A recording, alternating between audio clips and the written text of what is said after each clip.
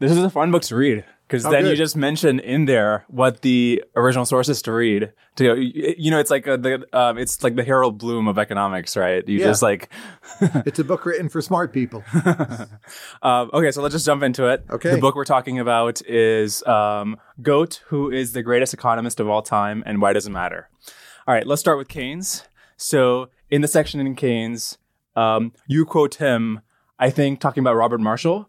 He says... Alfred Marshall? Oh, sorry, Alfred Marshall. He says, the master economist must possess a rare combination of gifts. He must be a mathematician, historian, statesman, philosopher. No part of man's nature or his institutions must lie entirely outside his regard. And you say, well, Keynes is obviously talking about himself. Because he was all those things, and he was arguably the only person who was all those things at the time. He must have known that. Okay, well, you know what I'm going to ask now. So what should we make of Tyler Cowen citing Keynes using this quote, a quote that also applies to Tyler Cowen? I don't think it applies to me. What's the exact list again? Am I a statesman? Did I play a role at the Treaty of Versailles or something comparable? I don't know. We're in Washington. I'm sure you talk to all the people who matter quite a bit. Well, I guess I'm more of a statesman than most economists, but I don't come close to Keynes in the breadth of his high-level achievement in each of those areas. Okay, let's talk about them, those achievements. So, Chapter 12, General Theory of Interest, Employment, and Money. Here's a quote. It is probable that the actual average result of investments, even during periods of progress and prosperity, have disappointed the hopes which promoted them. If human nature felt no temptation to take a chance, no satisfaction, profit apart, in constructing a factory, a railway, a mine, or a farm, there might not be much investment merely as a result of cold calculation. Now, it's a fascinating idea that investment is irrational, or most investment throughout history has been irrational. But when we think today about the fact that active investing exists, for winner's curse-like reasons, VCs probably make, on average, less returns than the market. There's a whole bunch of different examples you can go through, right? M&A usually doesn't achieve the synergies it expects. Throughout history, has most investment been selfishly irrational? Well, Adam Smith was the first one I know to have made this point, that projectors, I think he called them, are overly optimistic. So people who do startups are overly optimistic. People who have well-entrenched VC franchises make a lot of money, and there's some kind of bifurcation in the distribution, right? Then there's a lot of others who are just playing at it and maybe hoping to break even. So the rate of return on private investment, if you include small businesses, it's highly skewed, and just a few % of the people doing this make anything at all. So there's a lot to what Keynes said. I don't think he described it adequately in terms of a probability distribution. But then again, he probably didn't have the data. But I wouldn't reject it out of hand. Another example here is, this is something your colleague Alex Tybrock talks about a lot, is that innovators don't internalize most of the gains they give to society. So here's another example where, the entrepreneur compared to one of his first employees, is he that much better off for taking the extra risk and working that much harder? What does this tell us about, it's a marvelous insight that, we're actually more risk-seeking than it's selfishly good for us. That was Reuven Brenner's claim in some of his books on risk. Again, I think you have to distinguish between different parts of the distribution. So it seems there's a very large number of people who foolishly start small businesses. Maybe they overly value autonomy when they ought to just get a job with a relatively stable company. So their part of the thesis is correct. And I doubt if there's really big social returns to whatever those people do, even if they could make a go of it. But there's another part of the distribution, people who are actually innovating or have realistic prospects of doing so, where I do think those social returns are very high. Now, that 2% figure, that's cited a lot. I don't think it's really based in much real. It's maybe not a crazy seat of the pants estimate, but people think like, oh, we know it's 2%. And we really don't. So you look at Picasso, right? He helped generate Cubism with Braque and some other artists. How good is our estimate of Picasso's income compared to the spin-offs from Picasso? We just don't really know, right? We don't know it's 2%. It could be 1%. It could be 6%. How different do you think it is in art versus, entrepreneurship versus different kinds of entrepreneurship? There's different industries there as well, right? I'm not sure it's that different. So say if some people start blogging, a lot of people copy them. Right. Well, some people start painting in a particular style, a lot of people copy them. I'm not saying the numbers are the same, but they don't sound like issues that in principle are so different. In 2%, overestimate or underestimate? It might be wrong, but in which way is it wrong? My seat of the pants estimate would be 2 to 5%, so I think it's pretty close. But again, that's not based on anything firm. Here's another quote from Keynes. Investment based on genuine long-term expectation is so difficult as to be scarcely practicable. He who attempts it must surely lead much more laborious days and run greater risk than he who tries to guess better than the crowd how the crowd will behave. So one way to look at this is like, oh, he just doesn't understand efficient market hypothesis. It's like before random walks or something. But there's things you can see in the market today where, are the prospects for future dividends so much higher after COVID than they were immediately after the crash? How much of market behavior can be explained by these sorts of claims from Keynes? I think Keynes had the view that for his time, you could be a short-run speculator and in fact beat the markets. And he believed that he did so. And at least he did for some periods of his life. That may have been luck, or maybe he did have special insight. It probably wasn't true in general, though we don't really know. Did efficient markets hold during, Britain at that time? Maybe there just were profit opportunities for smarter than average people. So that's a view. I'm inclined not to believe it. But again, I don't think it's absurd. Keynes is saying, for people who want money, there's this bias toward the short term. Right. You can get your profits and get out. Mm-hmm. And that's damaging long-term investment, which in fact he wanted to socialize. So he's being led to a very bad place by the argument. But again, we shouldn't dismiss it out of hand. Why is it not easy to retrospectively study how efficient markets were back then? In the same way we can study it now in terms of like, you look at the price to earnings ratios, and then what were the dividends afterwards over the coming decades for those companies based on their stock price or something? I don't know how many publicly traded firms there were in Britain at that time. I don't know how good the data are. Things like bid-ask spread, at what price you actually executed trades, can really matter for testing efficient markets hypothesis. So probably we can't tell, even though there must be share price data of some sort. At what frequency? Well, is it once a day? Is it once a week? We don't have the sort of data we have now where you can just test anything you want. He also made an interesting point as like, not only is it not profitable, but even if you succeed, society will look at the contrarian in a very negative light. You will be like doubly punished for being a contrarian. But that doesn't seem to be the case, right? Like you have somebody like Warren Buffett or Charlie Munger, people who do beat the market are actually pretty revered. They're not punished in public opinion. And they pursued mostly long-term strategies. Right. But again, trying to make sense of Keynes, if you think about long-term investing, and I don't think he meant Buffett-style investing. I think he meant building factories, trying to figure out what people would want to buy 25 years from that point in time. That probably was much harder than today. So you had way less access to data. Your ability to build an international supply chain was much weaker. Geopolitical turmoil at various points in time was much higher. So again, it's not a crazy view. I think there's a lot in Keynes that's very much of his time that he presents out of a kind of overconfidence as being general. And it's not general. It may not even be true. But there were some reasons why you could believe it. Another quote from Keynes. I guess I won't read the whole quote in full, but basically he says, over time, as investments go or markets get more mature, more and more of equities are held basically by passive investors, people who don't have a direct hand in the involvement of the enterprise. And the share of the market that's passive investment now is much bigger. Should we be worried about this? As long as at the margin people can do things, I'm not very worried about it. So there's two different kinds of worries. One is that no one monitors the value of companies. It seems to me those incentives aren't weaker. There's more research than ever before. There's maybe a problem, not enough companies are publicly held. But you can always, if you know something the rest of the market doesn't, buy or sell short and do better. The other worry is those passive investors have economies of scale and they'll end up colluding with each other. And you'll have, say, like 3 to 5 mutual funds, private equity firms owning a big chunk of the market portfolio. And in essence, directly or indirectly, they'll tell those firms not to compete. It's a weird form of collusion. They don't issue explicit instructions, like say the same few mutual funds own Coke and Pepsi. Should Coke and Pepsi compete, or should they collude?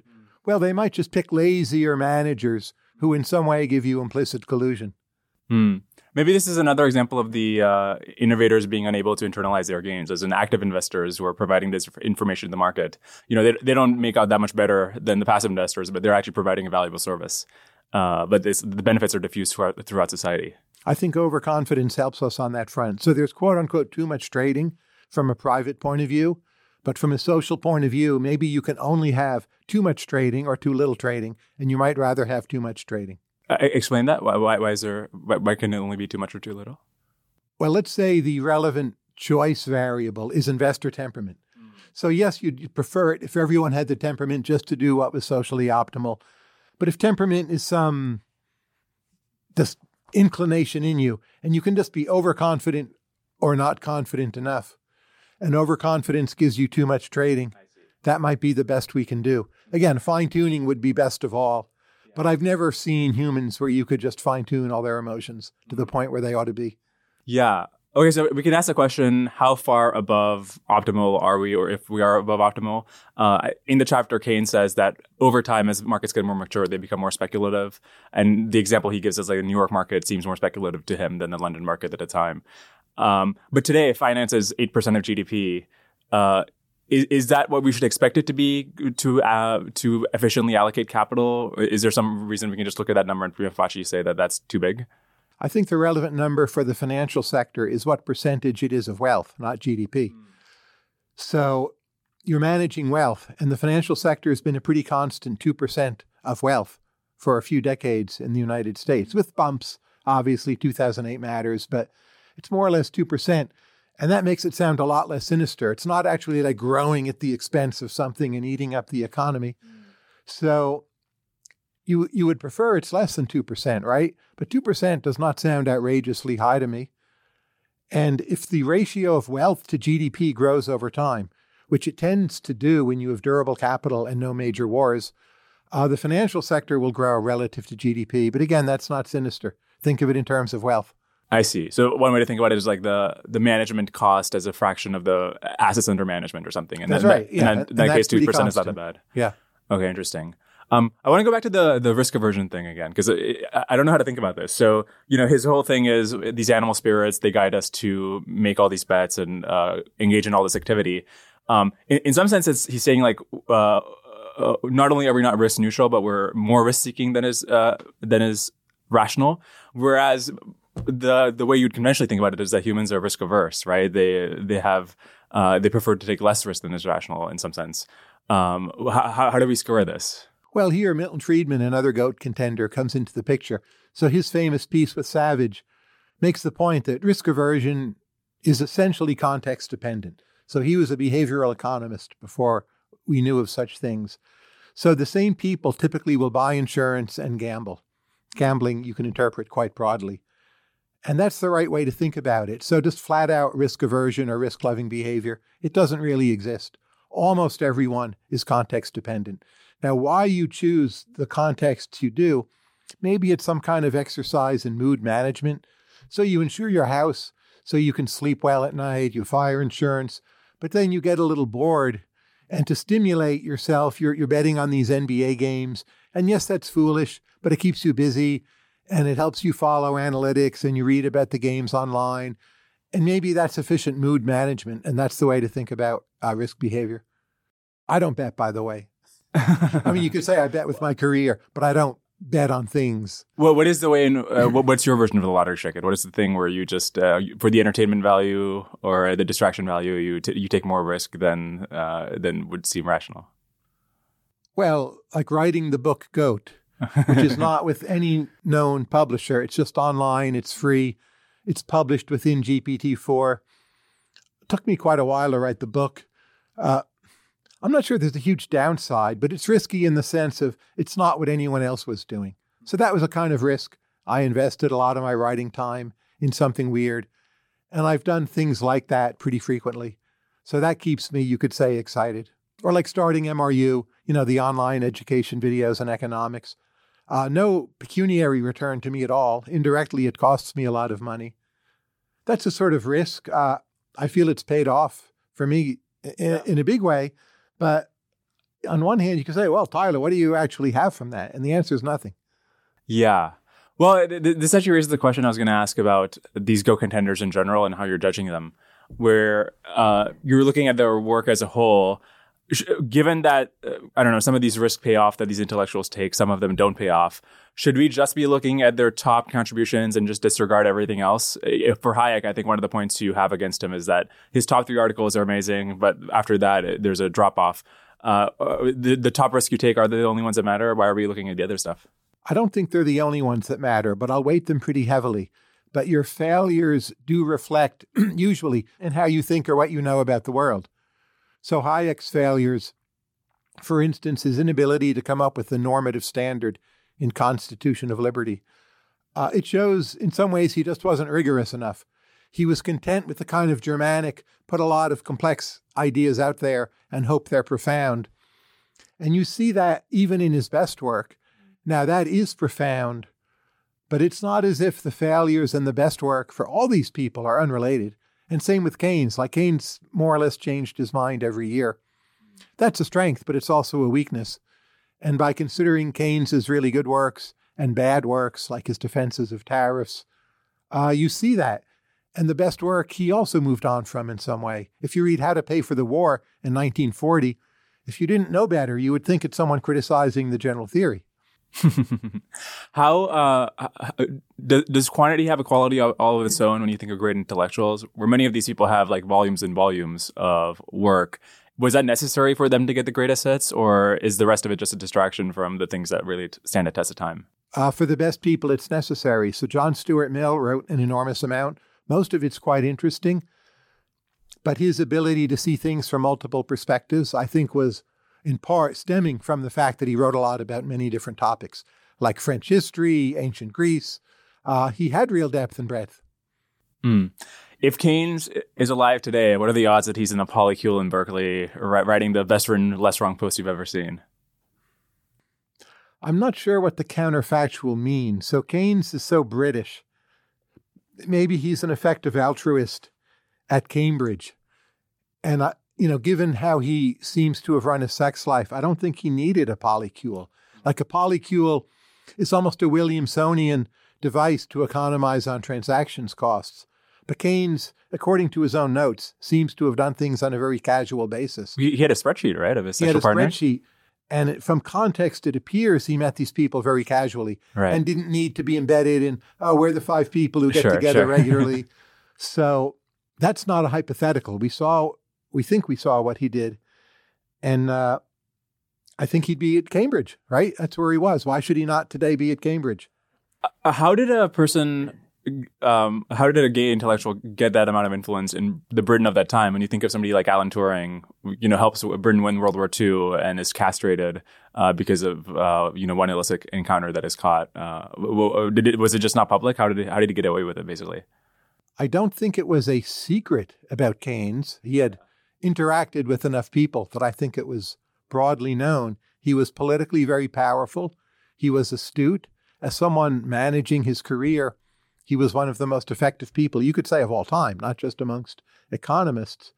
And I've never seen evidence that Keynes was in any kind of danger. Turing also may have intersected with national security concerns in a different way.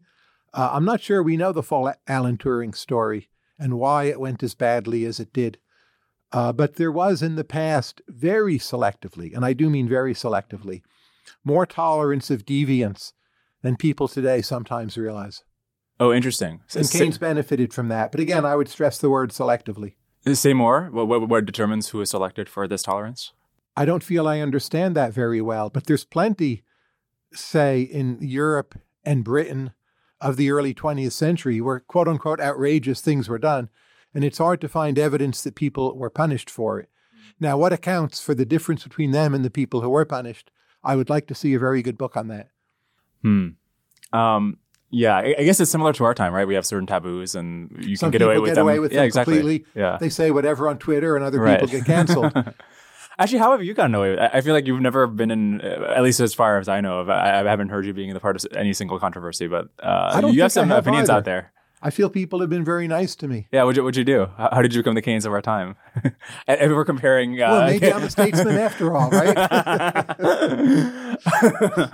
I think just being good-natured helps, and helping a lot of people helps. Yeah. And Turing, I'm a huge fan of, wrote a paper on him with Michelle Dawson, but it's not obvious that he was a very good diplomat, and it seems he very likely was a pretty terrible diplomat. And that might be feeding into this difference. How do you think about the long-term value of and the long-term impact of intellectuals you disagree with? So do you think over the course of history, basically the improvements they make to the discourse and the additional things they give us a chance to think about, that washes out their object level, the things they were object level wrong about? Or well, it's worked that way so far, right? So we've had economic growth, obviously with interruptions. But so much is fed into the stream, and you have to be pretty happy with today's world compared with, say, 1880. The future may or may not bring us the same. But if the future brings us continuing economic growth, then I'm going to say exactly that. Oh, be happy they fed into the stream. They may have been wrong, but things really worked out. But if the future brings us a shrinking population, asymptotically approaching a very low level, and greater poverty and more war, and you've got to wonder, well, who is responsible for that, right? Who would be responsible for that? We don't know, but I think secular thinkers will fall in relative status if that's the outcome. And that's most prominent intellectuals today, myself included. Yeah. Who would rise in status as a result? Well, there's a number of people complaining strenuously about fertility declines. Right. If there's more war, probably the hawks will rise in status, whether or not they should. An alternative scenario is that the pacifists rise in status, but I basically never see the pacifists rising in status for any more than brief moments. Like after the Vietnam War, maybe they did. After World War I? Yes, but again, that didn't last because World War II swept all that away. Right. So the pacifists seem to lose long-term status no matter what. And that means the hawks would gain in status, and those worried about fertility. And whatever technology drives the new wars, if that is what happens, let's say it's drones, it's possible, right? People who warned against drones, which is not currently that big a thing. There are quite a few such people, but there's no one out there known for worrying about drones the way, say, Eliezer is known for worrying about AI. Now, drones in a way are AI, but it's different. Yeah, although Nat Friedman, Stuart Armstrong, other people have talked about we're not that far away from drones. I guess you have also talked about it. That can assassinate. Video yeah, exactly. With millions of views. Whoever made that would rise. I think Stuart status. Armstrong was. No, sorry, not Stuart Armstrong. But anyways, yeah. But those people could end up as much more important than they are now. Yeah. Okay, let's talk about Hayek. Sure. So before we get into his actual views, I think his career is a tremendous white pill in the sense that he writes The Road to Serfdom in 1944. When Nazi Germany and Soviet Union are both, prominent players, and honestly, like the way things shaked out, he would be pretty pleased that like a lot of the biggest collectivisms of the day have been wiped out. So it is a tremendous white pill. You can have a career like that.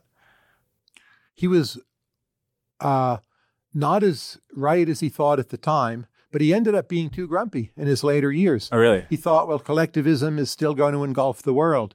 And I think he became a grumpy old man.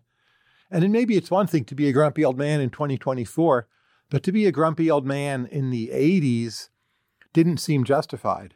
What was the cause? What specifically did he see that he... He thought there were atavistic instincts in the human spirit, which were biologically built in, that led us to be collectivists and too envious and not appreciative of how impersonal orders worked, and that this would cause the West to turn into something quite crummy. I wouldn't say he's been proven wrong, but a lot of the West has had a pretty good run since then, and there's not major evidence that he's correct. The bad events we've seen, like some war coming back, something weird happening in our politics, I'm not sure how to describe it. I'm not sure they fit the Hayek model of sort of simply the accretion of more socialism. But in terms of the basic psychological urges towards envy and resentment, doesn't the rise of wokeness provide evidence for his view? But now wokeness, I would say, is peaked and is falling. That's a big debate. Mm-hmm. I don't see wokeness as our biggest problem. I see excessive bureaucracy, sclerotic institutions, kludgeocracy as bigger problems. They're not unrelated to wokeness, to be clear, but I think they're more fundamental and harder to fix.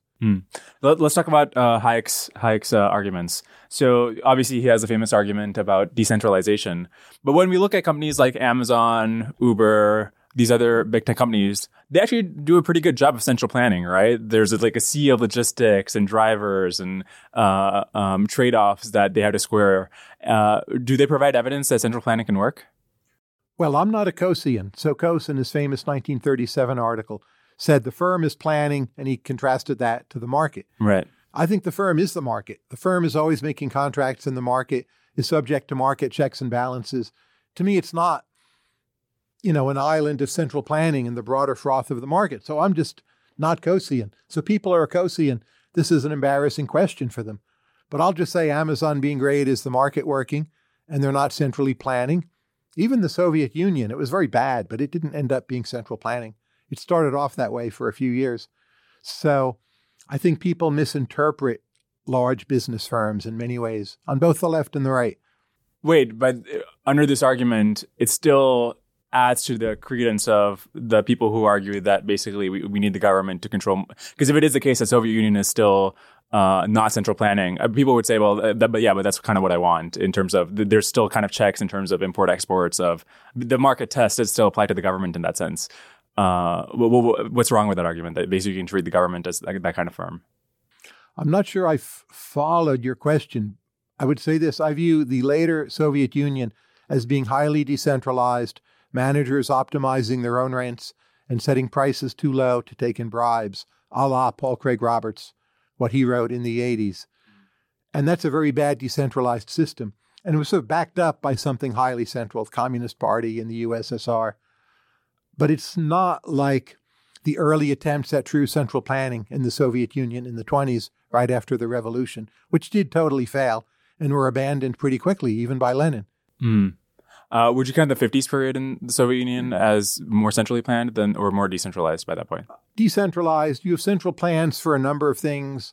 Obviously, weaponry, steel production. You have targets. But even that tends to collapse into decentralized action, just with bad incentives. So your explanation for why did the Soviet Union have high growth in the 50s, is it more catch-up? Is it more that they weren't communists at the time? How would you explain it? A lot of the Soviet high growth was rebuilding after the war, which central planning can do relatively well, right? You see government rebuilding cities, say in Germany, that works pretty well. But most of all, and this is even before World War II, just urbanization. It shouldn't be underrated today, given that we've observed China, but so much of Chinese growth was driven by urbanization, so much of Soviet growth. You take someone working on a farm, producing almost nothing, put them in a city, even under a bad system, they're going to be a lot more productive. And that drove so much of Soviet growth before, after the war. But that at some point more or less ends. Right. As it has, well, it hasn't quite ended with China, but it certainly slowed down. And people don't pay enough attention to that. I don't know why. It now seems pretty obvious. But going back to the point about firms. So I guess the point I was trying to make is I don't understand why the argument you make that, well, these firms are still within the market in the sense that they have to pass these market tests. Why that couldn't also apply to government-directed production. Because then people argue that... Well, sometimes it does, right? Yeah. Government runs a bunch of enterprises. They may have monopoly positions, but many are open to the market. In Singapore, government hospitals compete with private hospitals. Government hospitals seem to be fine. I know they get some means of support, but they're not all terrible. But I guess as a general principle, you'd be against more government-directed production, right? Well, it depends on the context. So if it's, say, the military, probably we ought to be building a lot more of some particular things. And it will be done through Boeing, Lockheed, and so on. But the government's directing it, paying for it, in some way, quote unquote, planning it. And we need to do that. We've at times done that well in the past. So people overrate the distinction between government and market, I think, especially libertarians. But that said, there's an awful lot of government bureaucracy that's terrible, doesn't have a big market check. But very often governments act through markets and have to contract or hire consultants or hire outside parties. And it's more like a market than you think. I want to ask about another part of Hayek. So he has an argument about how it's really hard to aggregate information towards a central planner. But then more recently, there have been results in computer science that just finding the general equilibrium is computationally intractable. Which raises the question, well, the market is somehow solving this problem, right? Separate from the problem of getting the information, making use of the information to allocate scarce resources. How is that computationally a process that's possible? I'm sure you're aware, like the linear optimization, non-convex constraints. How does the market solve this problem? Well, the market's not solving for a general equilibrium. It's just solving for something that gets us into the next day. And that's a big part of the triumph. Just living to fight another day, wealth not going down, not everyone quitting. And if you can do that, things will get better. And that's what we're pretty good at doing, is just building a sustainable structure. And a lot of it isn't sustainable, like the fools who start these new small businesses. But they do pretty quickly disappear. And that's part of the market as well. So if you view the whole thing in terms of computing a general equilibrium, I think one of Hayek's great insights is that's just the wrong way to think about the whole problem. So lack of computational ability to do that doesn't worry me for either the market or planning. Because to the extent planning does work, it doesn't work by succeeding at that. Like Singaporean public hospitals don't work because they solve some computational problem. They seem to work because the people running them care about doing a good job, and enough of the workers go along with that. Yeah. So related to that, I think in the meaning of competition, he makes the point that the most interesting part of markets is when they go from one equilibrium to another, because that's where they're trying to they figure out what to produce and how to produce it better and so on, and not the equilibriums themselves. And it seemed related to the Peter Thiel point in 0 to 1 that monopoly is when you have interesting things happen, because when there's this competitive equilibrium, there's no profits to invest in R&D or to do cool new things. Do those seem like related points? Am I reading? Absolutely. And Hayek's essay, Competition as a Discovery Process or Procedure, makes that point very explicitly. Yeah. And that's one of his handful of greatest essays, one of the greatest essays in all of economics. Is there a contradiction in Hayek in the sense that the decentralization he's calling for results in specialists having to use the very scientism and statistical aggregates? Of course. That Hayek underrates scientism. Scientism's great. It can be abused, but we all rely on scientism. If you have an mRNA vaccine in your arm, well, how do you feel about scientism and so on? How much should we worry about this opening up the whole system to fragilities? If there's like no one mind that understands large parts of how everything fits together. People talk about this in the context of if there's a war in China and the producers didn't think about that possibility when they put valuable manufacturing in Taiwan and stuff like that. No one mind understanding things is inevitable under all systems. This gets into some of the alignment debates. Right. If you had one mind that understood everything or could control everything, you have to worry a great deal about the corruptibility of that mind. So legibility, transparency are not per se good. You want enough of them in the right places, but you need some kind of balance. So I think supply chains are no longer an underanalyzed problem, but until COVID they were, and they're a big deal. And the Hayekian argument doesn't always work because the signal you have is of the current price. And that's not telling you how high are the inframarginal values if you get, say, cut off from being able to buy vaccines from India because you're, at the bottom of the queue. So that was a problem. It was the market failing because the price doesn't tell you inframarginal values. And when you move from some ability to buy the output to zero, those inframarginal values really matter. What would Hayek make of AI agents and as they get more powerful? You have some market between the AI agents. There's some sort of decentralized order as a result. What insights would you have about that?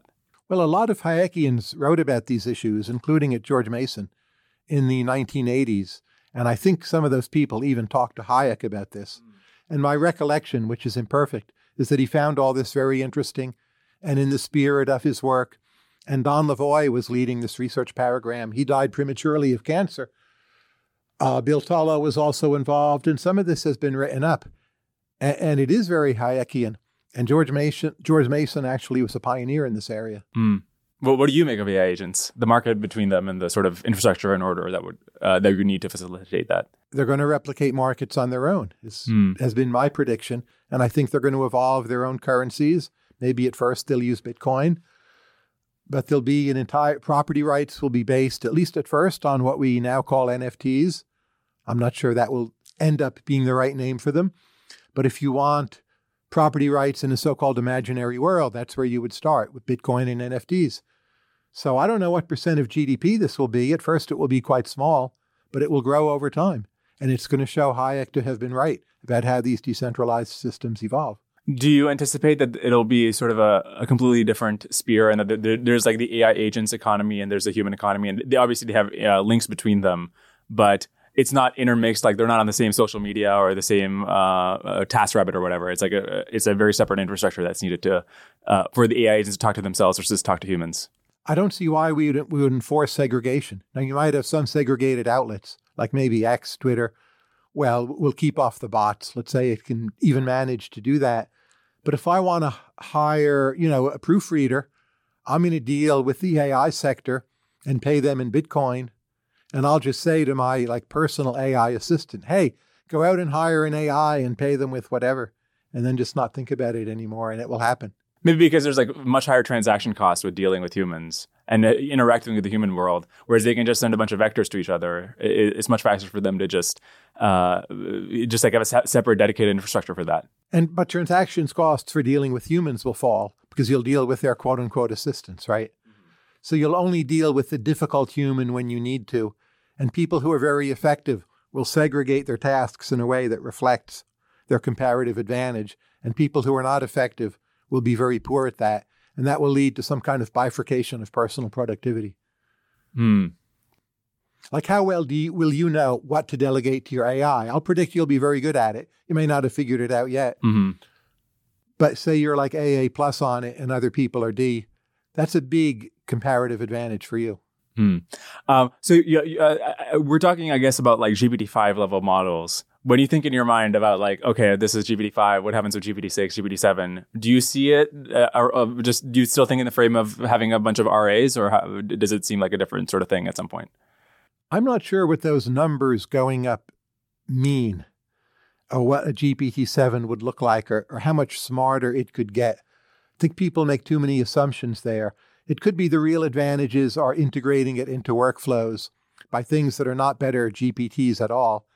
And once you get to GPT, say 5.5, I'm not sure you can just turn up the dial on smarts and have it integrate general relativity and quantum mechanics. Why not?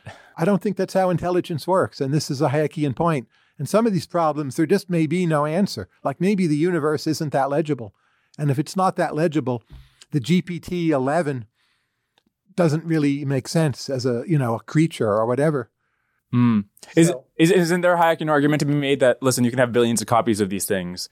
Imagine the sort of decentralized order that could result, the amount of decentralized tacit knowledge that billions of copies talking to each other could have. That in and of itself is an argument to be made about the whole thing as a emergent order will be much more powerful than we were anticipating.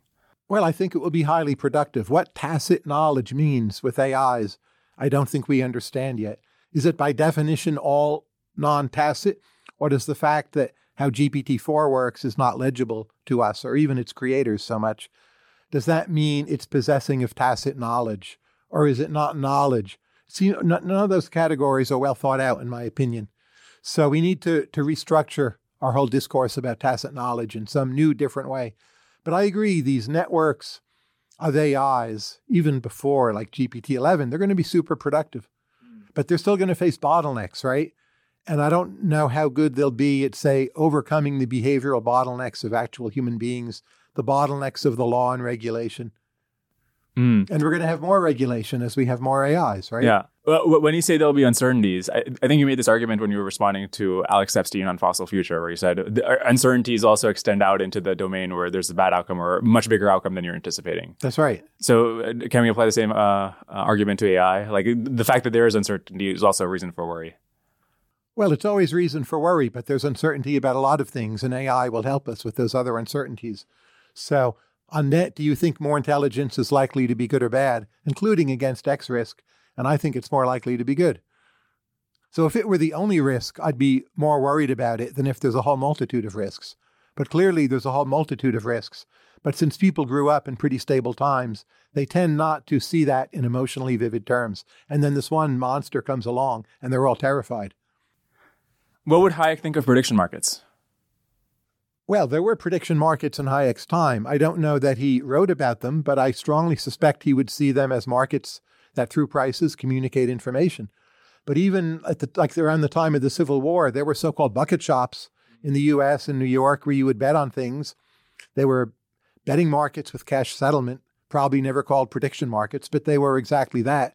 Later on, they were banned, but it's an old standing thing.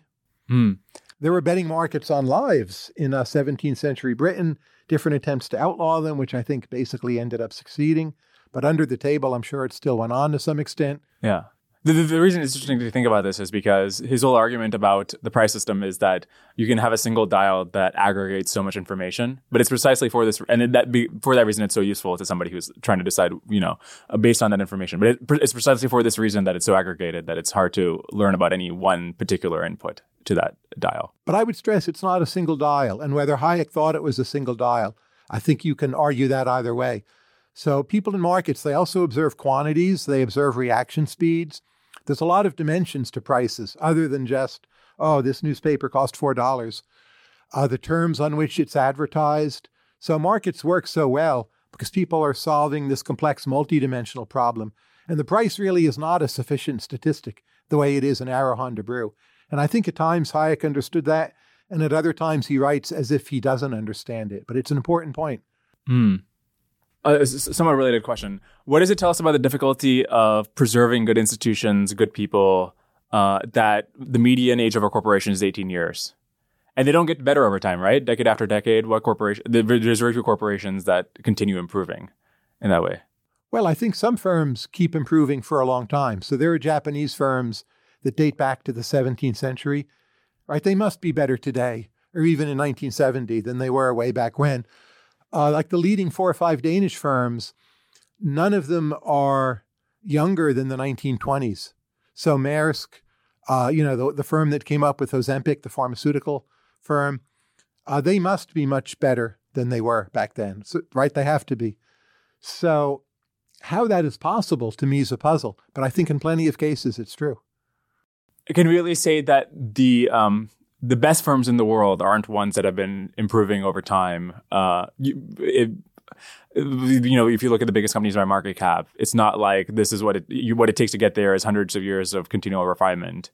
What does that tell us about the world? Or just not hundreds of years, but again, don't be overly biased by the U.S. experience and the tech sector. There's around the world plenty of firms that at least seem to get better as they get older. Certainly their market cap goes up. Some of that might just be a population effect. Maybe their productivity per some unit is in some ways going down. But that's a very common case. And why the U.S. is such an outlier is an interesting question, right? Israel clearly is an outlier. In a sense, they only have pretty young firms, right? And they've done very well in terms of growth. Can it be explained by the fact that in these other countries, it's actually just harder to start a new company? Not necessarily the older companies are actually getting better? Possibly, but it does seem the older companies are often getting better, right? Like in Denmark. So, take China is pretty much entirely new firms because of communism. Japan in particular seems to have a lot of very old firms. I don't know if they're getting better, but I don't think you can write that off as a possibility. This is Hayek in Competition as a Discovery Process. And it seems like he predicted NIMBYism. So he says, in a democratic society, it would be completely impossible using commands that could not be regarded as just to bring about those changes that are undoubtedly necessary, but the necessity of which could not be strictly demonstrated in a particular case. So it seems like he's kind of talking about what we today call NIMBYism. Sure, and there's plenty of NIMBYism in earlier times. You look at the 19th century debates over restructuring Paris, Haussmann and putting in the broader boulevards and the like. That met with very strong opposition. It's a kind of miracle that it happened. Yeah. Is this a thing that's inherent to the democratic system? Recently I interviewed Dominic Cummings, and obviously planning is a big issue in the UK. It seems like every democratic country has this kind of problem. And most autocratic countries have it too. Now, China is an exception. They will probably slide into some kind of NIMBYism, even if they stay autocratic. Just people resist change. Interest groups always matter. Public opinion, a la David Hume, always matters.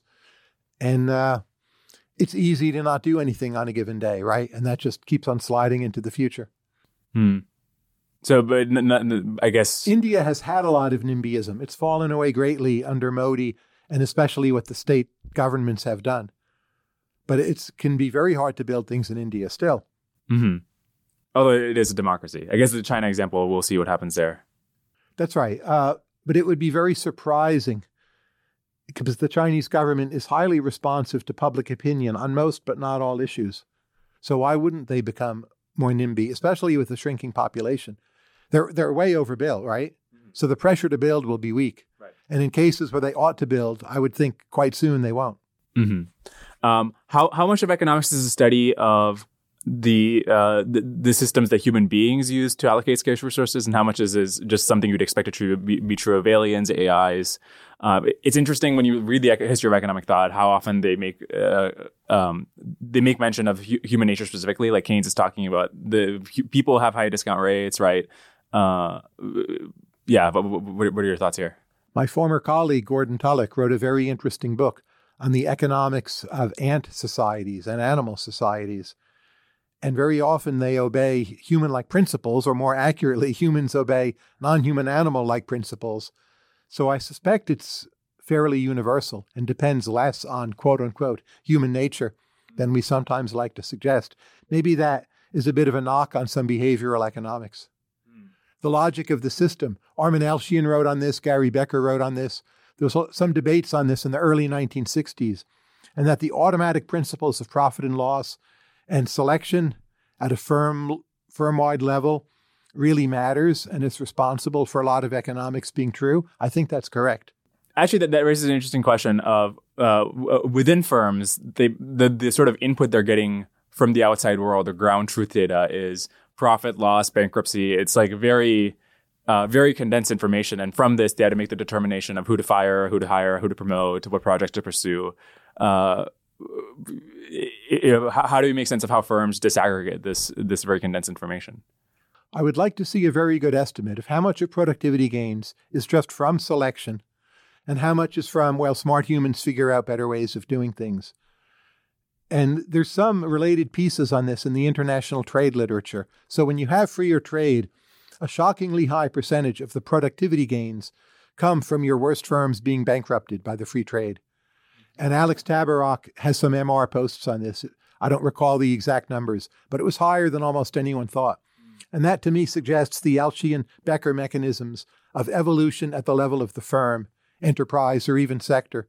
They're just a lot more important than human ingenuity, and that's a pretty Hayekian point.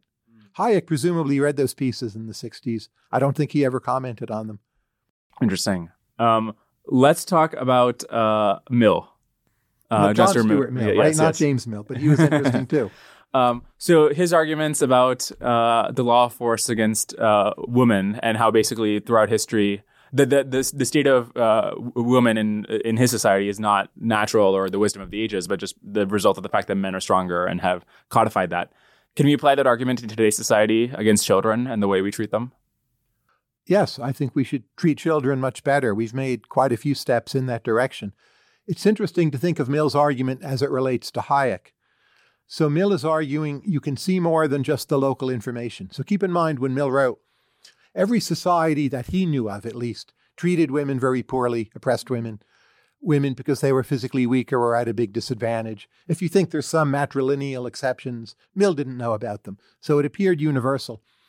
And Mill's chief argument is to say you're making a big mistake if you overly aggregate information from this one observation, that behind it is a lot of structure, and a lot of the structure is contingent, and that if I, Mill, unpack the contingency for you, you will see behind the signals. So Mill is much more a rationalist than Hayek. It's one reason why Hayek hated Mill. But clearly on the issue of women, Mill was completely correct, that women can do much better, will do much better. It's not clear what the end of this process will be. It will just continue for a long time. Women achieving in excellent ways. And it's Mill's greatest work, I think. It's one of the greatest pieces of social science. And it is anti-Hayekian. It's anti-small c conservatism.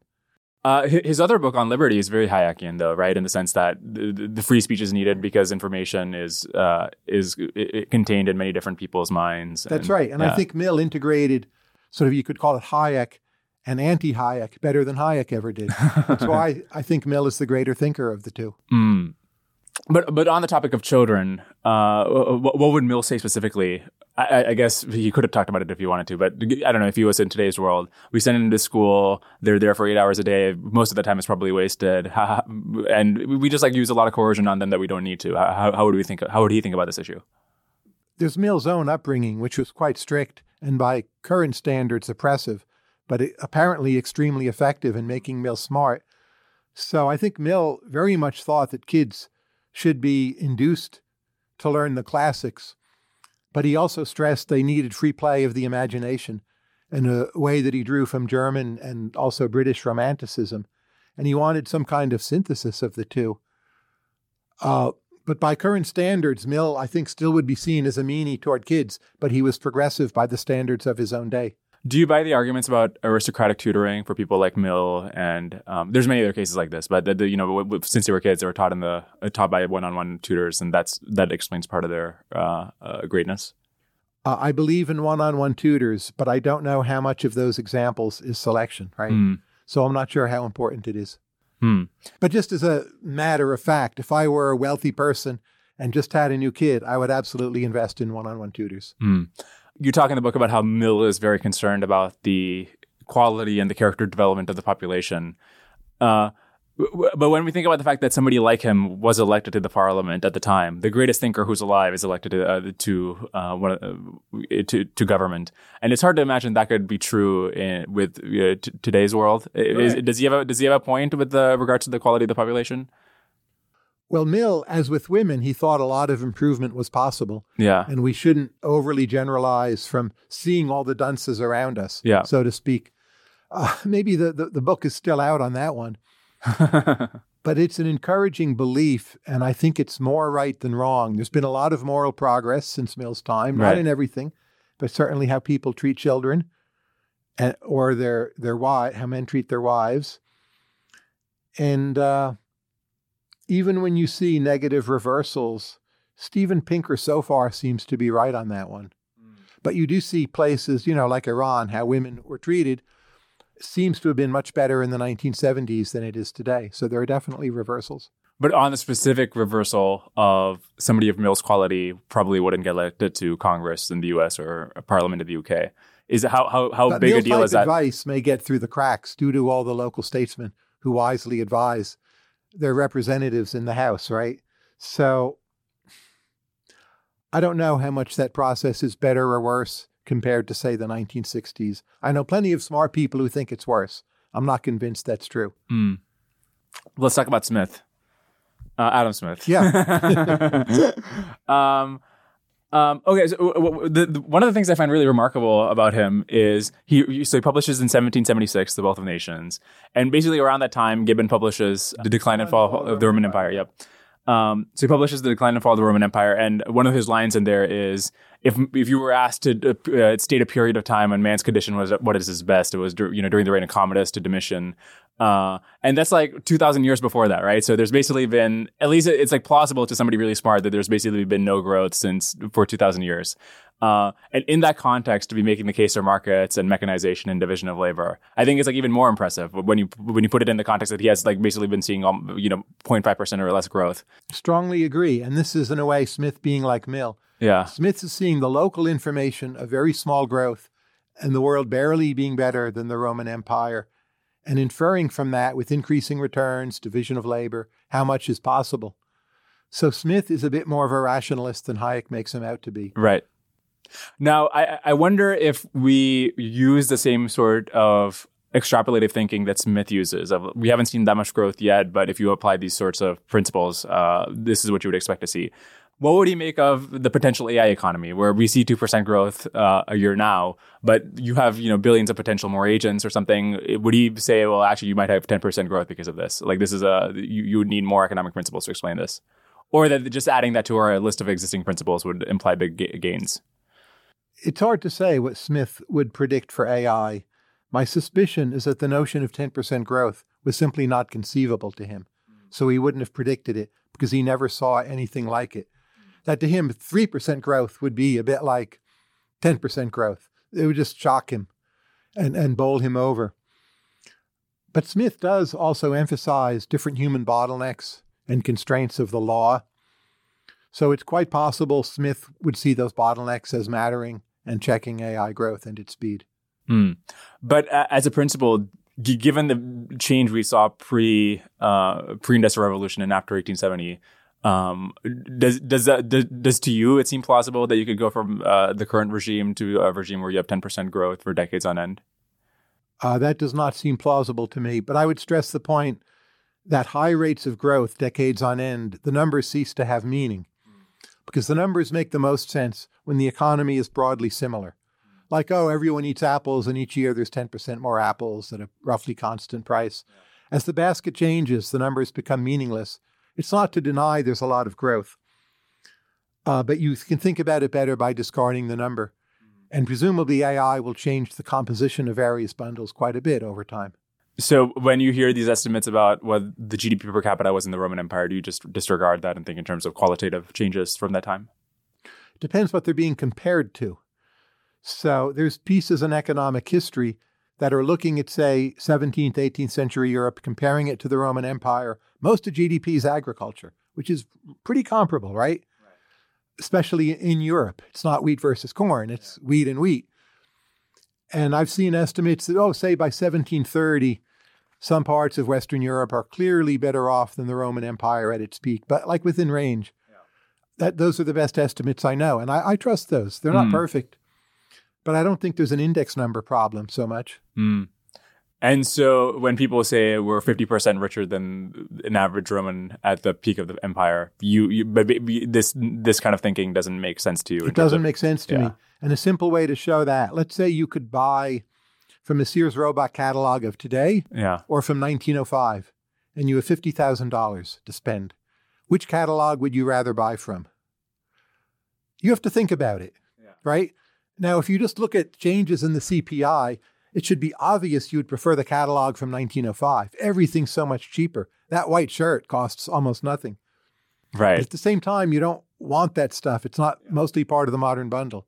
So even if you ended up preferring the earlier catalog, the fact that you have to think about it reflects the ambiguities. When you read the contemporaries of Smith, other economists who were writing at the time, were his arguments just clearly, given the evidence of the time, much better than everybody around? Or was it just that ex post he was clearly right, but given the arguments of the time, it could have gone any one of different ways? Well, there aren't that many economists at the time of Smith, so it depends what you're counting. I mean, the two fellow Scots you could compare Smith to are Sir James Stewart, who published a major work, I think, in 1767. On some matters, Stewart was ahead of Smith. Not most. Clearly, Smith was far greater. But Stewart was no slouch. And the other point of comparison is David Hume, Smith's best friend, of course. Per page, you could argue Hume was better than Smith. Certainly on monetary theory, Hume was better than Smith. Now, he's not a GOAT contender. He just didn't do enough. But I wouldn't say Smith was ahead of Hume. He had more and more important insights. But Hume was pretty impressive. Now, if you're talking about, like the 18th century German cameralists, well, they were bad mercantilists. But there's people, say, writing in Sweden in the 1760s, analyzing exchange rates, who had better understandings of exchange rates than Smith ever did. So it's not that he just dominated everyone. Let me offer some other potential nominees that were not in the book for GOAT, and I want your opinions of them. Henry George, in terms of explaining how land is fundamentally different from labor and capital when we're thinking about the economy. Well, first, I'm not sure land is that fundamentally different from labor and capital. A lot of the value of land comes from improvements. And what's an improvement can be quite subtle. It doesn't just have to be, putting a plow to the land.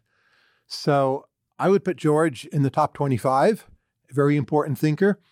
But he's a bit of not a one-note Johnny.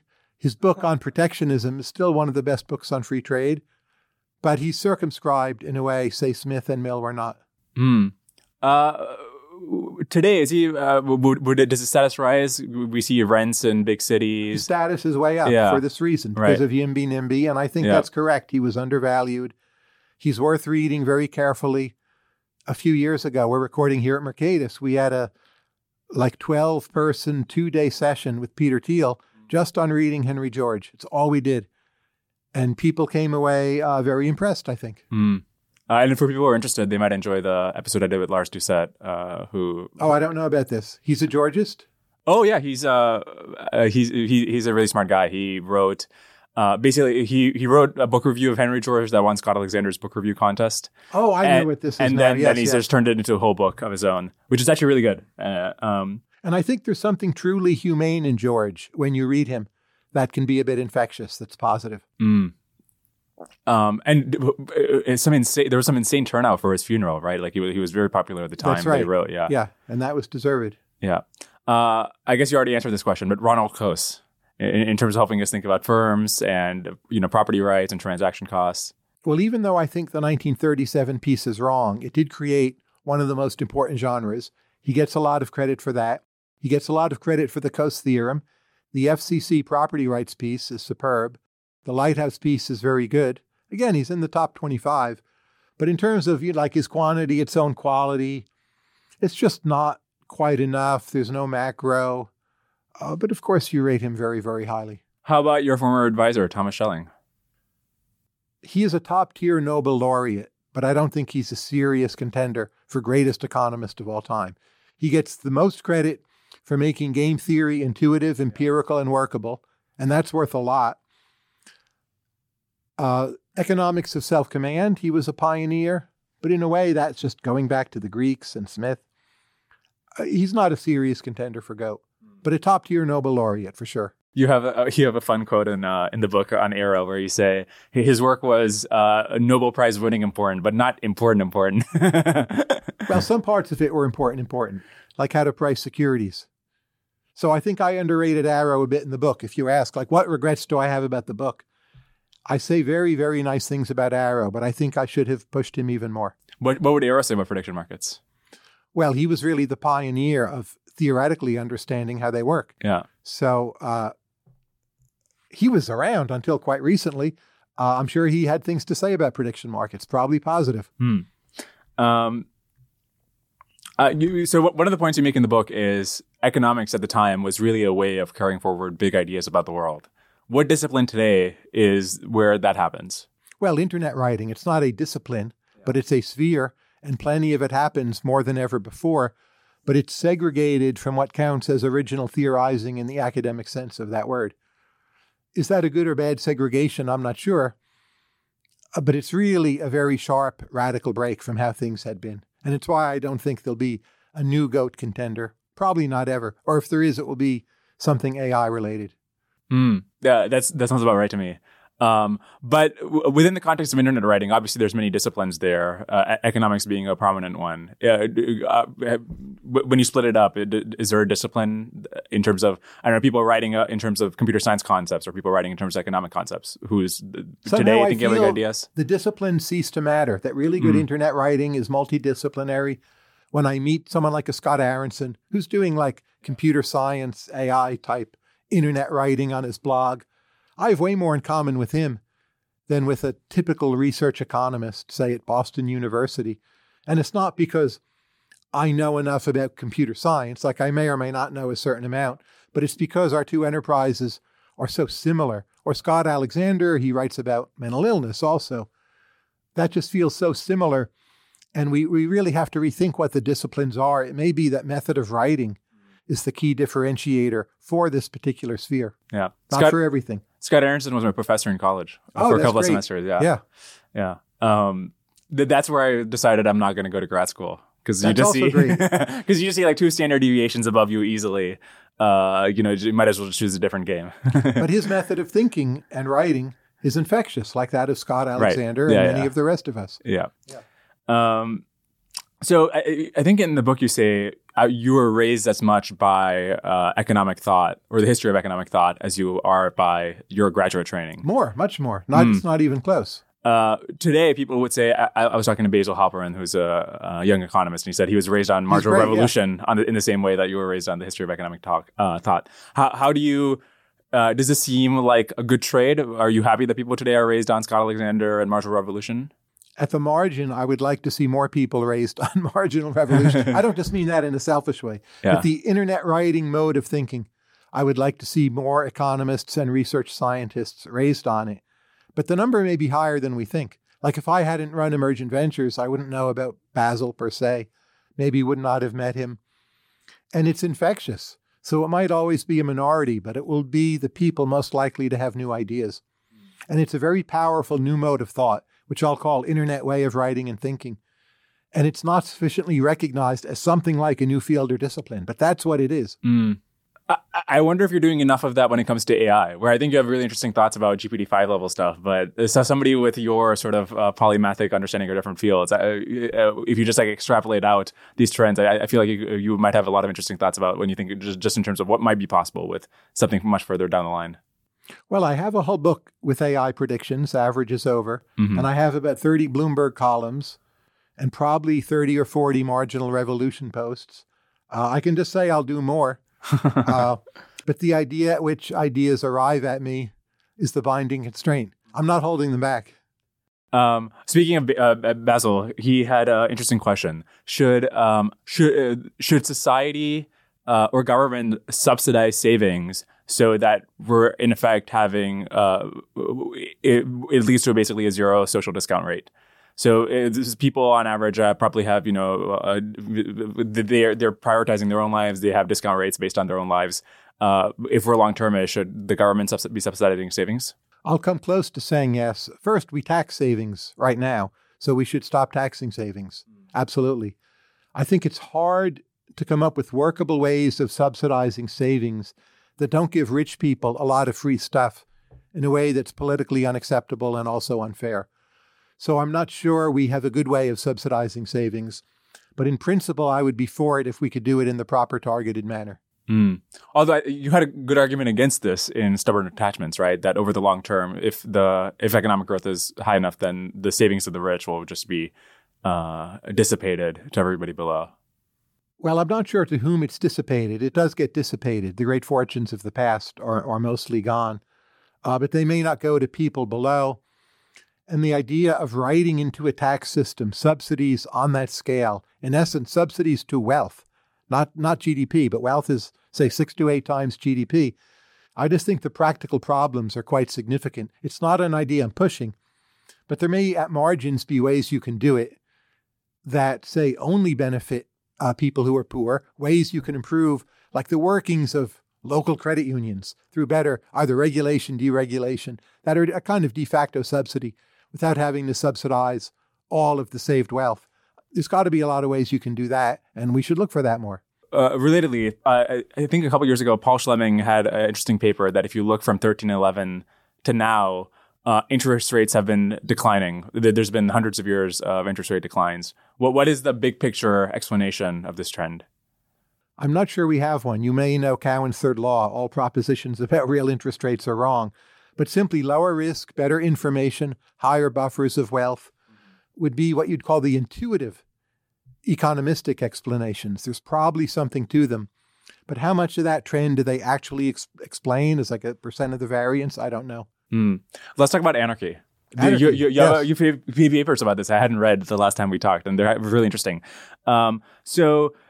Maybe you can restate your arguments as you answer this question. But how much of your arguments about how network industries lead to these cartel-like dynamics, how much of that can help explain what happened to social media, Web 2.0? I don't view that as such a cartel. I think there's a cartel at one level, which is small but significant. This is maybe more true 3-4 years ago than today, with Elon owning Twitter and other changes. But if someone got kicked off social media platforms 3-4 years ago, they would tend to get kicked off all or most of them. It wasn't like a consciously collusive decision, but it's a bit like, oh, well, I know the guy who runs that platform and he's pretty smart. And if he's worried, I should be worried. And that was very bad. I don't think it was otherwise such a collusive equilibrium. Maybe some dimensions on hiring social software engineers, there was some collusion, not enough bidding, but it was mostly competing for attention. So I think the real risk, protection agencies aside, of network-based collusion is through banking systems, where you have clearinghouses and payments networks. And to be part of it, the clearinghouse, in the absence of legal constraint, can indeed help everyone collude. And if you don't go along with the collusion, you're kicked out of the payment system. That strikes me as a real issue. Do your arguments against anarchy, do they apply at all to Web 3.0 crypto-like stuff? Do I think it will evolve into collusion? I don't see why it would. I'm open to hearing the argument that it could, though. What would that argument go like? Well, I guess we did see with crypto that you have, in order to just have workable settlement, you need these centralized institutions. And from there, you can get kicked off those, and the government is involved with those. And you can maybe abstract the government away and say that they will need to collude in some sense in order to facilitate transactions. And the exchanges have ended up quite centralized, right? Yeah. And that's an example of clearinghouses and exchanges being the vulnerable node. But I don't know how much Web 3.0 is ever going to rely on that. It seems you can create new crypto assets, more or less at will. There's the focality of getting them started. But if there's a real problem with the pre-existing crypto assets, I would think you could overcome that. So I would expect something more like a to and fro, waves of centralization, decentralization, and natural checks embedded in the system. That's my intuition, at least. Does your argument against anarchy prove too much in the sense that globally different nations have anarchic relations with each other, and they can't enforce coercive monopoly on each other, but they can coordinate to punish bad actors in the way you would want protection agencies to do, right? Like we can sanction North Korea together or something. I think that's a very good point and very good question, but I would rephrase my argument. You could say it's my argument against anarchy, and it is an argument against anarchy, but it's also an argument that says anarchy is everywhere. So within government, well, the feds, the state governments, all the different layers of federalism, there's a kind of anarchy. There's not quite a final layer of adjudication the way you might think. We pretend there is. I'm not sure how strong it is. Internationally, of course, how much gets enforced by hegemon, how much is spontaneous order. Even the different parts of the federal government, they're in a kind of anarchy with respect to each other. So you need a fair degree of collusion for things to work, and you ought to accept that, but maybe in a Straussian way where you don't trumpet it too loudly. But the point that anarchy itself will evolve enough collusion to enable it to persist, if it persists at all, is my central point. My point is anarchy isn't that different. Now, given we've put a lot of social political capital into our current institutions, I don't see why you would press the anarchy button. But if I'm North Korea and I can press the anarchy button for North Korea, I get that it might just evolve into Haiti, but I probably would press the anarchy button for North Korea if at least someone would come in and control the loose nukes. Yeah, this is related to one of those classic arguments against anarchy, that under anarchy, anything is allowed, so the government is allowed. Therefore, we're in a state of anarchy in some sense. In a funny way, that argument's correct. We would re-evolve something like government. And Haiti has done this, but in very bad ways where it's drug gangs and killings. It doesn't have to be that bad. There's medieval Iceland, medieval Ireland. They had various forms of anarchy, clearly limited in their destructiveness by low population, ineffective weapons. But they had a kind of stability. You can't just dismiss them. And you can debate how governmental were they, but the ambiguity of those debates is part of the point, that every system has a lot of anarchy, and anarchies have a fair degree of collusion if they survive. Oh, actually, so I want to go back to much earlier in the conversation where you were saying, listen, it seems like intelligence is a net good. So just that being your heuristic, you should call forth the AI. Well, not uncritically. You need more argument, but just as a starting point. Yeah. If more intelligence isn't going to help you, you have some really big problems anyway. But I don't know if you still have the view that we have like an 800-year timeline for human civilization. But that sort of timeline implies that intelligence actually is going to be because the reason we have an 800-year timeline presumably is like some product of intelligence, right? My worry is that energy becomes too cheap, and people at very low cost can destroy things rather easily. So say if destroying a city with a nuclear weapon cost $50,000, what would the world look like? I'm just not sure. It might be more stable than we think, but I'm greatly worried, and I could readily imagine it falling apart. Yeah. But I guess the bigger point I'm making is that in this case, the reason the nuke got so cheap was because of intelligence. Now, that doesn't mean we should stop intelligence, but it just that if that's like the end result of intelligence over hundreds of years, that doesn't seem like intelligence is always a net good. Well, we're doing better than the other great apes, I would say, even though we face these really big risks. And in the meantime, we did incredible things. So that's a gamble I would take. But I believe we should view it more self-consciously as a sort of gamble, and it's too late to turn back. The fundamental choice was one of decentralization, and that may have happened hundreds of millions or billions of years ago. And once you opt for decentralization, intelligence is going to have advantages, and you're not going to be able to turn the clock back on it. So you're walking this tightrope, and by goodness, you'd better do a good job. I mean, we should frame our broader history more like that. And it has implications for how you think about X risk. Again, I think if the X risk people, a bit of them, it's like, well, I've been living in Berkeley a long time and it's really not that different. My life's a bit better and we can't risk all of this. But that's not how you should view broader history. I feel like you're an X risk person. You have I mean, even they don't think we're like 100% guaranteed to go out by 800 years or something. They have some I don't think probability. we're guaranteed at all. It's up to us. I just think the risk, not that everyone dies, I think that's quite low, but that we retreat to some kind of pretty chaotic form of like medieval Balkans existence with a much lower population. That seems to me quite a high risk, with or without AI. It's probably the default setting. Given that you think that's a default setting, why is that not a big part of when you're thinking about how new technologies are coming about? Why not consciously think in terms of, is this getting us to the outcome where we avoid this sort of a pre-industrial state that would result from the $50,000 nukes? Well, if you think the risk is cheap energy more than AI per se, admittedly, AI could speed the path to cheap energy. It seems very hard to control. The strategy that's worked best so far is to have relatively benevolent nations become hegemons and establish dominance. So it does influence me. I want the US, UK, some other subset of nations to establish dominance in AI. It may not work forever, but in a decentralized world, it sure beats the alternative. So a lot of the AI types, they're too rationalist, and they don't start with the premise that we chose a decentralized world a very, very long time ago, even way before humans.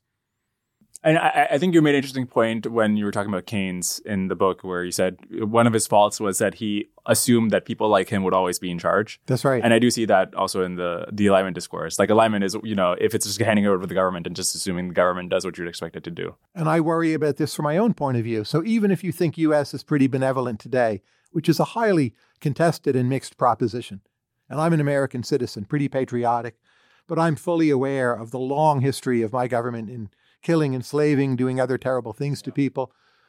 And then you have to rethink that over a long period of time, it may be the worst time period that affects the final outcome, even if the average is pretty good.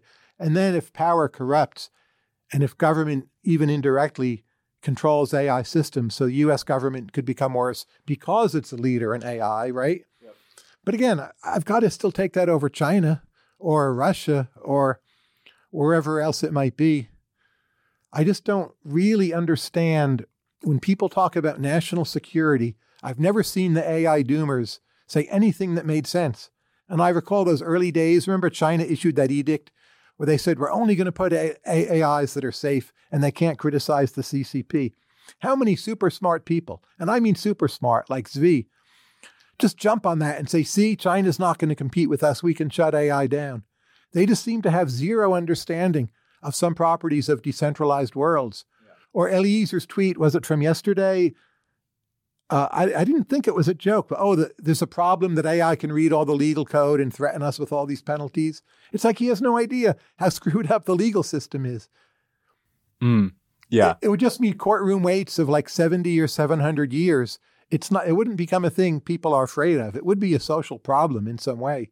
What's your sense of how the government reacts when the labs are doing, regardless of how they should react, how they will react, and when the labs are doing like, I don't know, $10 billion training runs, and if under the premise that, these are powerful models, not human level per se, but just they can do all kinds of crazy stuff, how do you think the government's are they gonna nationalize the labs, or staying in Washington? What's your sense? I think our national security people are amongst the smartest people in our government. They're mostly well-intentioned in a good way. They're paying careful attention to many things. But what will be the political will to do what, they don't control. And my guess is until there's sort of an SBF-like incident, which might even not be significant, but a headlines incident, which SBF was, even if it doesn't affect the future evolution of crypto, which I guess is my view, it won't. Until there's that, we won't do much of anything. And then we'll have an SBF-like incident and we'll overreact. That seems a very common pattern in American history. And the fact that it's AI, the stakes might be high or whatever, I doubt if it will change the recurrence of that pattern. How would Robert Nozick think about different AI utopias? Well, I think he did think about different AI utopias, right? So I believe whether he wrote or talked about it, but the notion of humans much smarter than they are, or the notion of aliens coming down who are like in some way morally, intellectually way beyond us, he did write about that. And he was worried about how they would treat us. So he was sensitive to what you would call AI risk, viewed a bit more broadly very early on. What was his take? Well, Nozick is not a thinker of takes. He was a thinker of speculations and multiple possibilities, which I liked about him. He was worried about it. This I know. And I talked to him about it. But I couldn't boil it down to a simple take. It made him a vegetarian, I should add. Wait, that made him? Oh, because we want to be treating the entities that are to us as AI, the way AIs? Aliens from outer space might treat us. We are like that to animals. May not be a perfect analogy, but it's still an interesting point. And therefore, we should be vegetarians. That was his argument. At least he felt he should be. I wonder if we should honor past generations more, or at least respect their wishes more. For if we think of the alignment problem as similar to how we react to our previous generations. Do we want the AIs to treat us as we treat people thousands of years ago? Yeah, it's a good question, and I've never met anyone who's consistent with how they view wishes of the dead. Yeah, I don't think there is a consistent, philosophically grounded point of view on that one. I guess the sort of Thomas Paine view of you don't regard them at all, is that not self-consistent? It's consistent, but I've never met anyone who actually lives according to it. Oh, in what sense are they contradicting themselves? Well, say, their spouse were to die and the spouse gave them instructions. Sure. They would put weight on those instructions. Somewhere out there's probably someone who wouldn't, but I've never met such a person. And how about the Burke view that you take them very seriously? Why is that not self-consistent? The birth view, what do you mean? Burke view? Oh, well, it's time inconsistent to take those preferences seriously. And Burke himself understood that. He was a very deep thinker. So, you take them seriously now, but as time passes, other ancestors come along, they have somewhat different views. You have to keep on changing course. What you should do now, should it be what the ancestors behind us want, or your best estimate of what the 30 or 40 years of ancestors to come will want once they have become ancestors? So it's time inconsistent. There's not going to be a strictly philosophical resolution. There will be practical attempts to find something sustainable. And that which survives will be that which we do. And then we'll somewhat rationalize it ex post. Yeah. There's an interesting book about the ancient Greeks. What is it called? I forgot the name, but it talks about the hearts that they have for their families, where the dead become gods. But then over time, if you keep this heart going for hundreds of years, there's thousands of ancestors that you don't even remember their names, right? Who are you praying to? And then it's like the arrow impossibility theorem for all the gods. Right. What do they all want me to do? And you can't even ask them. Yeah. Okay, we were talking before we started recording about Argentina and the reforms they're trying there. And they're trying to dollarize because the dollar is more stable than their currency. But this raises the question of, why is the dollar so stable? So we're also democracy, right? But the dollar seems pretty well managed. What is the larger explanation of why monetary policy seems well managed in the U.S.? Well, U.S. voters hate inflation, mostly for good reasons. And we have enough wealth that we can pay our bills without having to inflate very much. And 2% has been stable now for quite a while. Now, it's an interesting question, which I cannot answer, and I have looked into this and I have asked smart people from Argentina. Why does Argentina in particular have recurring waves of hyperinflation? Is there something about the structure of their interest groups that inevitably, recurringly leads them to demand too much? I suppose. But there's plenty of poor, badly run countries that don't have hyperinflation. African countries historically have not had high rates of hyperinflation, haven't had high rates of inflation. Why is that? Well, maybe they don't capture enough through seniorage for some reason. Currency holdings aren't large enough. There's some kind of financial repression. I don't know. But it's very hard to explain why some of these countries, but not others, go crazy with the printing press. And this is maybe a broader question about different institutions in the government where I don't understand enough to evaluate their like object level decisions. But if you look at the Supreme Court or the Federal Reserve or something, just from a distance, it seems like they're really well run, competent organizations with highly technocratic, nonpartisan people running them. They're not nonpartisan, but they're still well run. Yeah. And what's the theory of why these institutions in particular are so much better run? Is it just that they're one step back from direct elections? Is it that they have traditions of knowledge within them? How do we think about this? I think both of those. I don't think the elections point is sufficient because there's plenty of unelected bodies that are totally corrupt. Yeah. Around the world, most of them are perhaps. Some sense of American civic virtue that gets communicated. And then the incentives are such, say you're on the Fed for a while, what you can do afterward can be rewarding, but you want a reputation for having done a good job. So your sense of morality and your private self-interest coincide. And that's pretty strong. And we're still in that loop. I don't really see signs of that loop breaking. It's also striking to me how many times I'll read an interesting article or paper and the person who wrote it is like the former head of the Federal Reserve in New York or something. It just seems like that's a strong vindication of these institutions that the standards are very high. And if you speak with any of those people, like who've been on Fed boards, ask them questions. They're super smart, super involved, curious, really, for the most part, do want the best thing for their country. Going back to these economists, at the end, you talk about how you're kind of disappointed in this turn that economics has taken. Maybe I just wanted not surprised, right? It's division of labor. Adam Smith, who said it would make people a bit feeble-minded and incurious, was completely correct. Wait, Adam Smith said what would make people division incurious? Of labor. Oh, I see, right. Yep. Not stupid. Current economic researchers probably have never been smarter, but they're way less broad and less curious. Patrick Collison put it an interesting way where he said, in the past, maybe thinkers were more interested in delving into the biggest questions, but if they couldn't do it rigorously in a tractable way, they would make the trade-off in favor of the big question. And today we make the opposite trade-off. Does that seem like a fair comparison? I think that's correct. And I would add that, say, in the time of Smith, there was nothing you could do rigorously. So there was no other option. Well, I'm going to specialize in, memorizing all the grain prices and run some great econometrics on that, and that'll be rigorous. It's really William Stanley Jevons who, to the Anglo world, introduced this notion. There's something else you can do that's rigorous. It was not yet rigorous, but he opened the door and showed people the alternative. Of the Jevons paradox. Well, I would say his work in statistics, originally on the value of money. Right. But his statistical work on coal also had some rigor, so you're not wrong to cite that. And Jevons just showed that rigorous statistical work and economics could be the same thing. And that was his greater innovation than just marginalism. So he's an underrated figure. Maybe he should be in the book in a way. But it had some unfortunate secondary consequences. Too many people crowd into specialization. Crowd is a funny word to use because they're each sitting in their separate nodes, but it's a kind of crowding.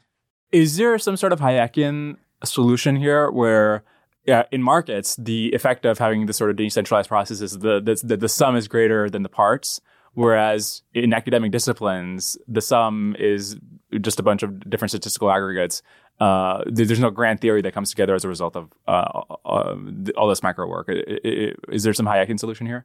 Well, yes, you and I are the Hayekian solution. That as specialists proliferate, we can be, quote unquote, parasitic on them and take what they do and turn it into interesting larger bundles that they haven't dreamt of and make some kind of living doing that. And we're much smaller in number, but I'm not sure how numerous we should be. And there's a bunch of us, right? You're in a separate category, Tyler. I'm running a podcast here. I run a podcast. And we're not. It's a separate category. We're exactly in the same category is my point. And what do you see as the future of this sort of the kind of sort of thinking you do? Do you see yourself as the last of the literary economist, or is there a future of this kind of? Is it just going to be the Slate-Star codexes? Are they going to take care of it, or this sort of lineage of thinking? Well, the next me won't be like me. Yeah. In that sense, I'm the last, but I don't think it will disappear. It will take new forms. It may have a lot more to do with AI, and I don't think it's going to go away. There's just a demand for it. There's a real demand for our products. We have a lot of readers, listeners, people interested, whatever, and there'll be ways to monetize that.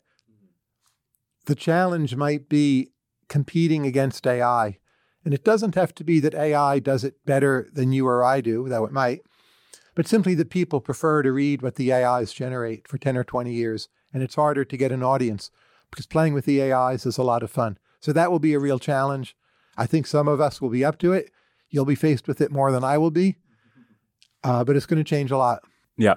Okay. One of the final things I want to do is I want to go into political philosophy a little bit. Okay. And ask Not you. that we haven't been doing it already, but yes. Okay. So I want to ask you about sort of certain potential weaknesses of the democratic capitalist model that we live in, and in terms of whether you think they're object level object level right, and second, how, regardless of how right they are, how persuasive and how powerful a force they will be against our system of government and functioning. Okay. Okay, so there's a libertarian critique that basically democracy is sort of a random walk with a drift towards socialism, and there's also a ratchet effect where government programs don't go away, and so it just ends up towards socialism at the end.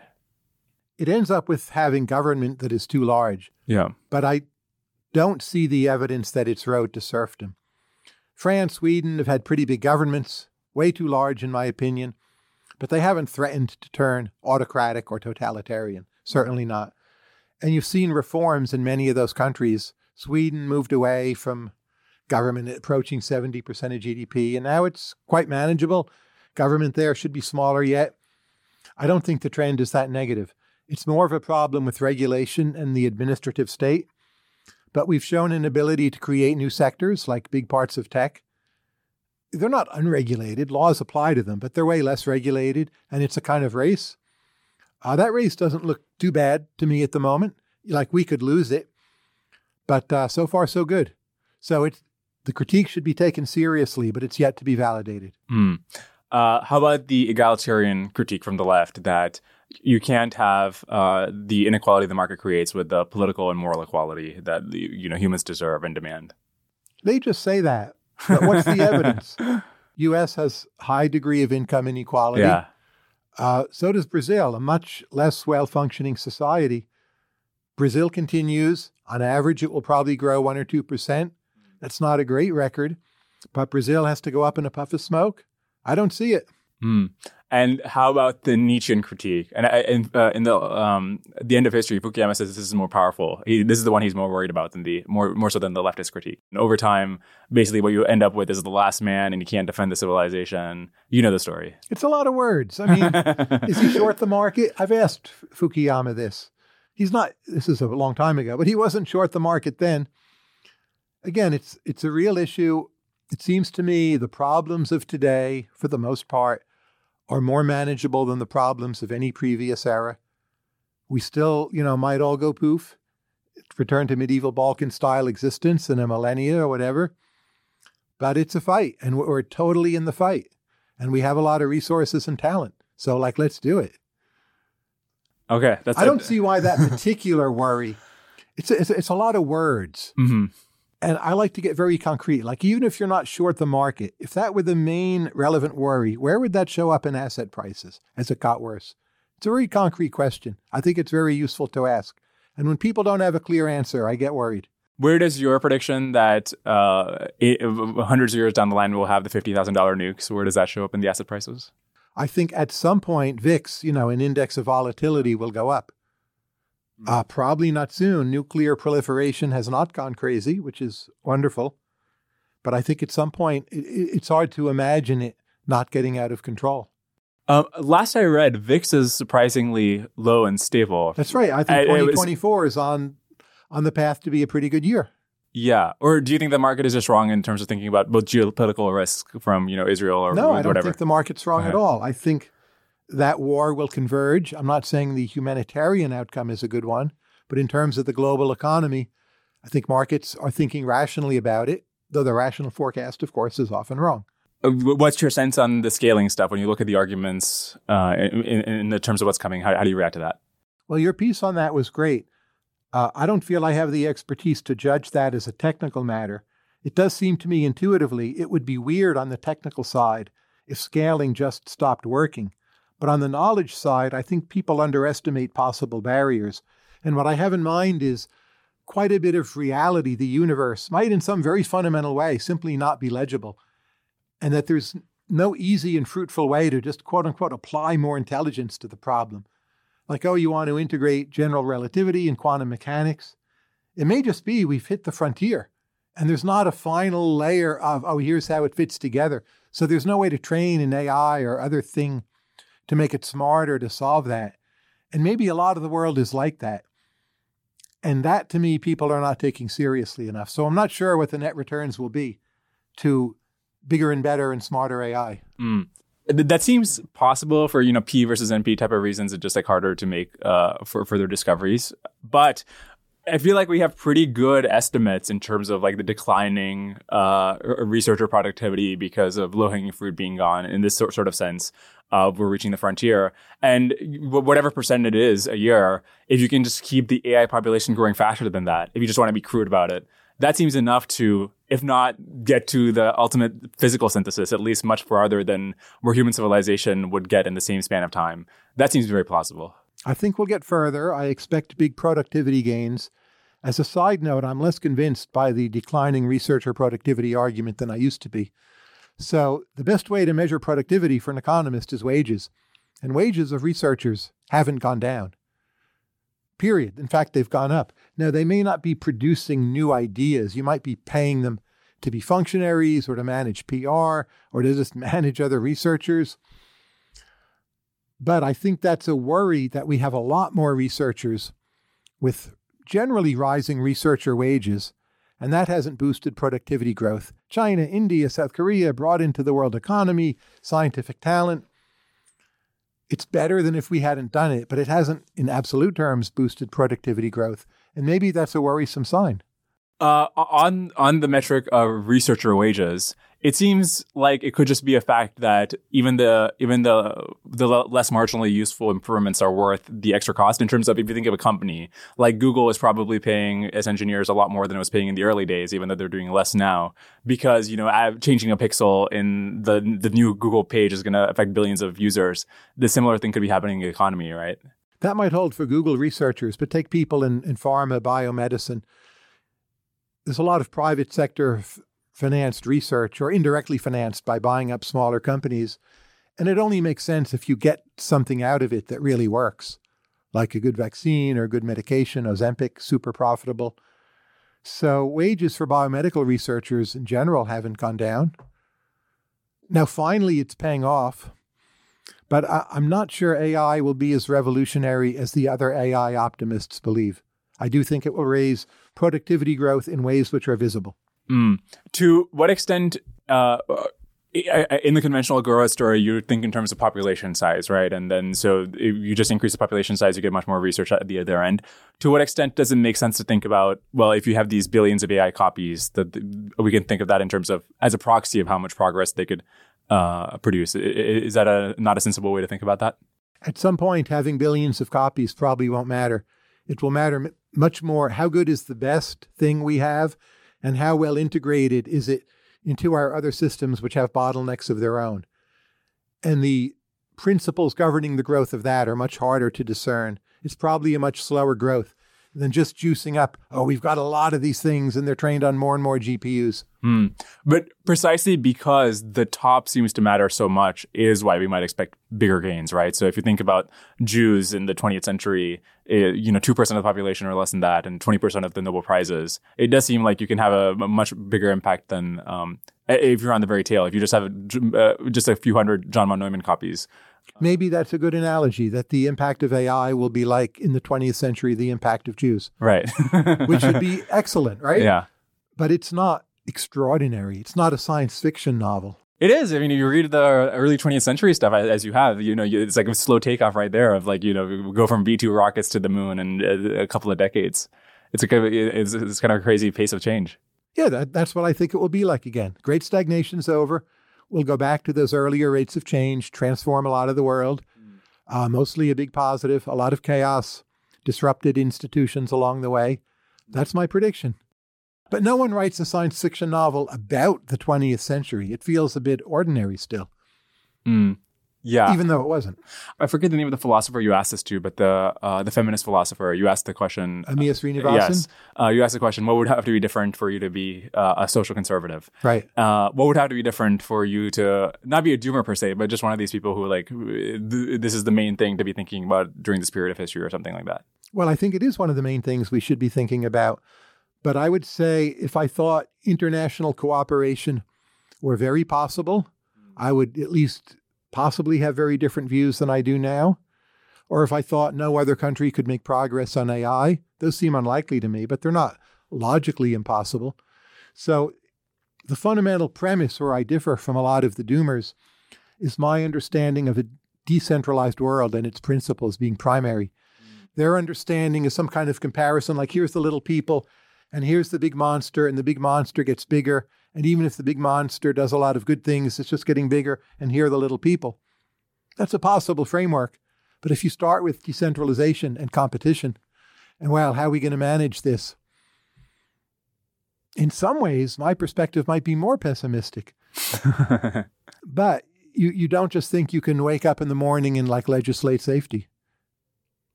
You look at the history of relative safety having come from hegemons, and you hope your hegemon stays good enough, which is a deeply fraught proposition. I recognize that. What's the next book? I'm already writing it. Part of it is on Jevons, but the title is The Marginal Revolution. But not about the blog, about the actual marginal. Yeah. But it's maybe a monograph, like 40,000 words.